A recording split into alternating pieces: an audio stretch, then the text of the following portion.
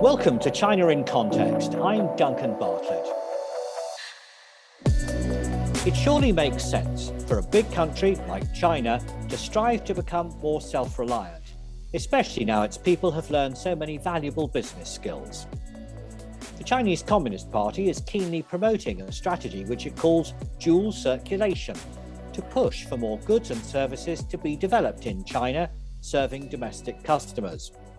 That's one part of the circulation model, and it's combined with the idea that the Chinese economy will also benefit from trade with the rest of the world, just as it does now. The party takes the view that the state must play a central role in business activity. But can state entities thrive in a competitive environment? And isn't there a danger that by keeping the government as the guiding force, China risks becoming inward-focused or inefficient? Well, here to help us answer those questions is an expert on Chinese business who's written extensively on management. He lectures on these topics at SOAS, University of London. In fact, he's one of the key figures in the SOAS China Institute, which makes this podcast. I'm very pleased to welcome Dr. Eunsuk Hong to the podcast. Eunsuk, let's start by looking at this phrase, dual circulation. It's a bit of political jargon, of course, but let's try to define it. The People's Bank of China has described dual circulation as a development paradigm. Can you explain what that means? Yes, Duncan. As you can easily assume, the so-called China's dual circulation indicates an economic development strategy, combining both internal domestic circulation, such as domestic consumption, and external international circulation, such as export, as major engines of achieving a sustainable long-term economic development.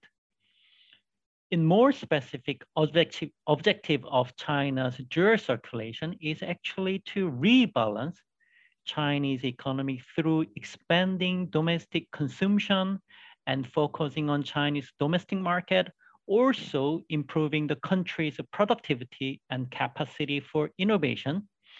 So eventually reducing China's dependence on foreign markets and at the same time remaining open to international trade and investment. As everybody knows, China has enjoyed one of the fastest growing economies in the world and has been a major contributor to world economic growth. However, the global financial crisis in 2008 made China to rethink about the sustainability of Chinese investment and export-oriented economic development model, which can be described as external circulation-oriented development model. Well, I can see what you're saying here, that in the light of the global financial crisis, it does make sense from the Chinese government's perspective to try to become less dependent on exports and foreign investment. What do you think the geopolitical reasons are that lie behind this change in approach?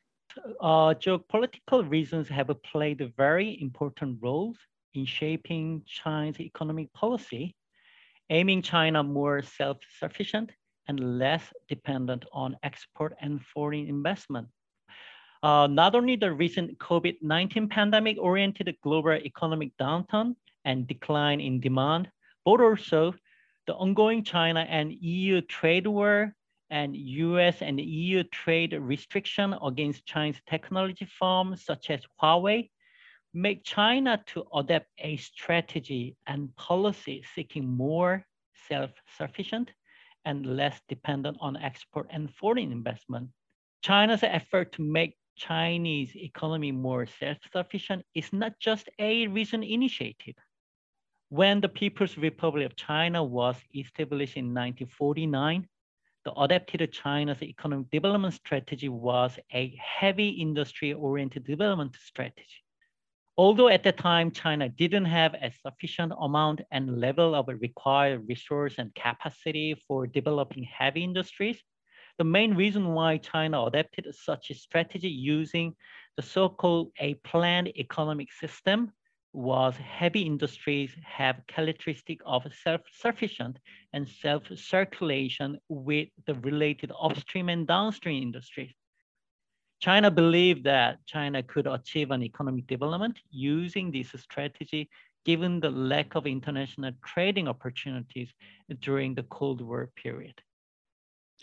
Right, so China says that it wants to increase its active global participation, but I think this is probably more on its own terms rather than those set by the United States or by other countries. So, for example, China's seeking to encourage international cooperation through the Belt and Road Initiative. How do you think that China sees the role of other countries now in helping it to reach its economic goals? You are absolutely right. The point you mentioned is one of the important factors behind the China-US trade war.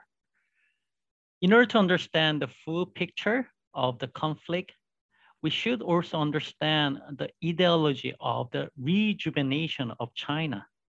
As you may know, China's rich and well-documented history of past achievement has served to give the Chinese people a strong sense of national pride.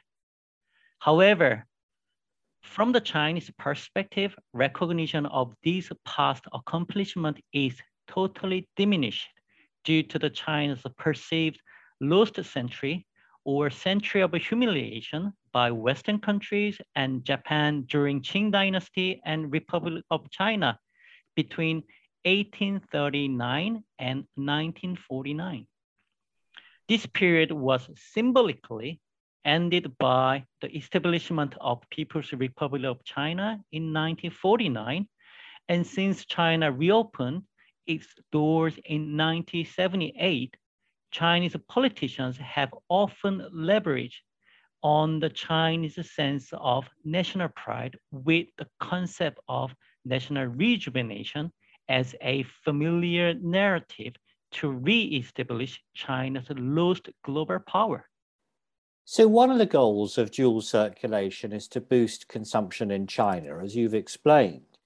And I've noticed that as Chinese shoppers seem to have a bit more money, they often want to buy luxuries, and that means that they've got their eye on foreign goods, handbags, beauty products, and so on. I was thinking about ice cream. It's now possible to buy Haagen-Dazs ice cream in China in boxes made with special shapes so that they look like pieces from a game of mahjong. That's a traditional game enjoyed by Chinese people during family reunions, especially at festival time. However, although those boxes look Chinese, Haagen-Dazs ice cream is made by an American food company, General Mills. So how does selling American ice cream in mahjong boxes relate to this idea of dual circulation, do you think? First of all, we need to understand China's specific structure of domestic expenditure compositions. Alongside with a high level of dependence on export in China's GDP, China has one of the most unusual domestic expenditure compositions, showing one of the highest investment rate, but the lowest household consumption rate among major developed and developing market economies.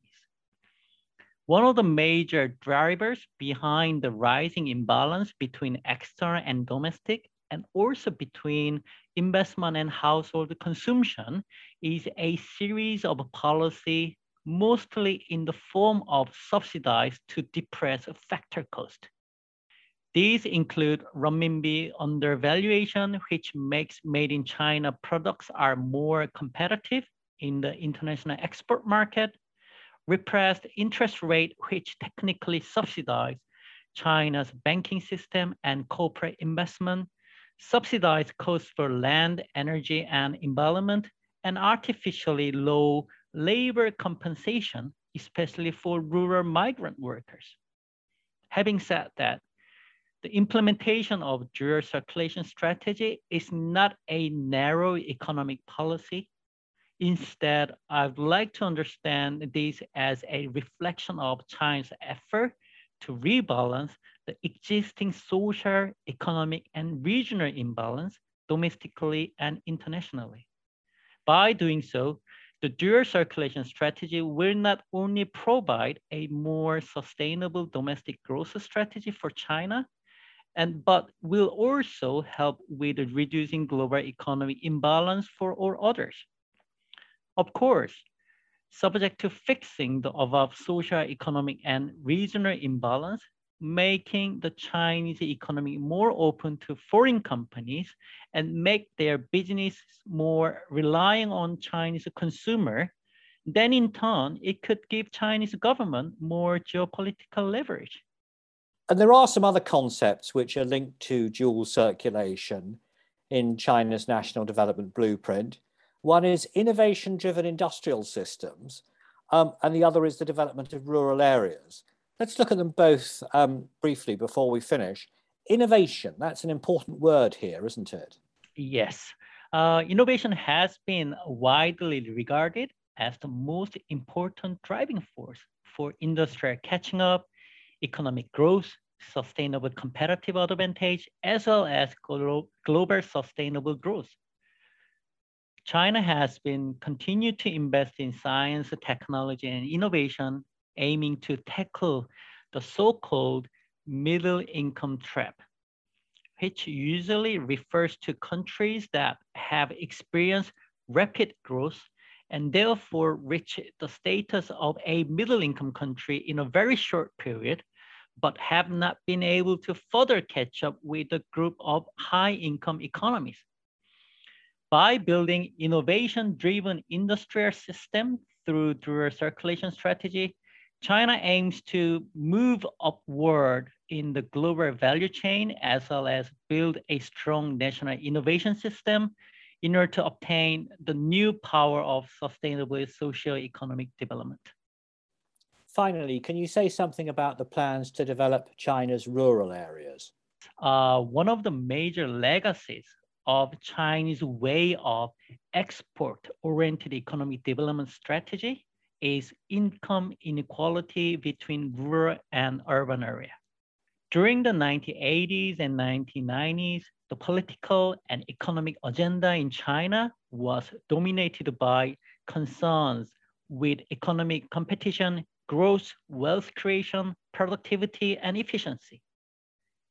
Despite the enormous economic achievement measured by China's GDP, China relatively has ignored social costs, environmental impacts, and income inequalities. Particularly since the early 2000s, increasing rural-urban divide and the division between the rich and poor has posed the biggest uncertainty to Chinese society and Communist Party. Concern and anger from the grassroots level over inequality could undermine the Communist Party's authority, and therefore, given huge number of population in China's rural area, developing China's rural area is one of the important agendas in dual circulation strategy. Under the new policy, the Chinese government plans to invest more resources in building a modern rural circulation system and upgrading information service and related infrastructure. By introducing more quality goods and service and advanced supply side structural reform, China wants to narrow the urban-rural consumption gap through stimulating rural consumption. Eunsuk, thank you very much for your deep insight into that topic. Even though dual circulation is a rather strange piece of jargon, you've helped to explain how it touches so many aspects of life in China. That was Dr. Eunsuk Hong, who works with me at the SOAS China Institute, part of the University of London. And there are details of our courses and events on our web pages, soas.ac.uk. But for now, that's all from us here on the China in Context podcast team.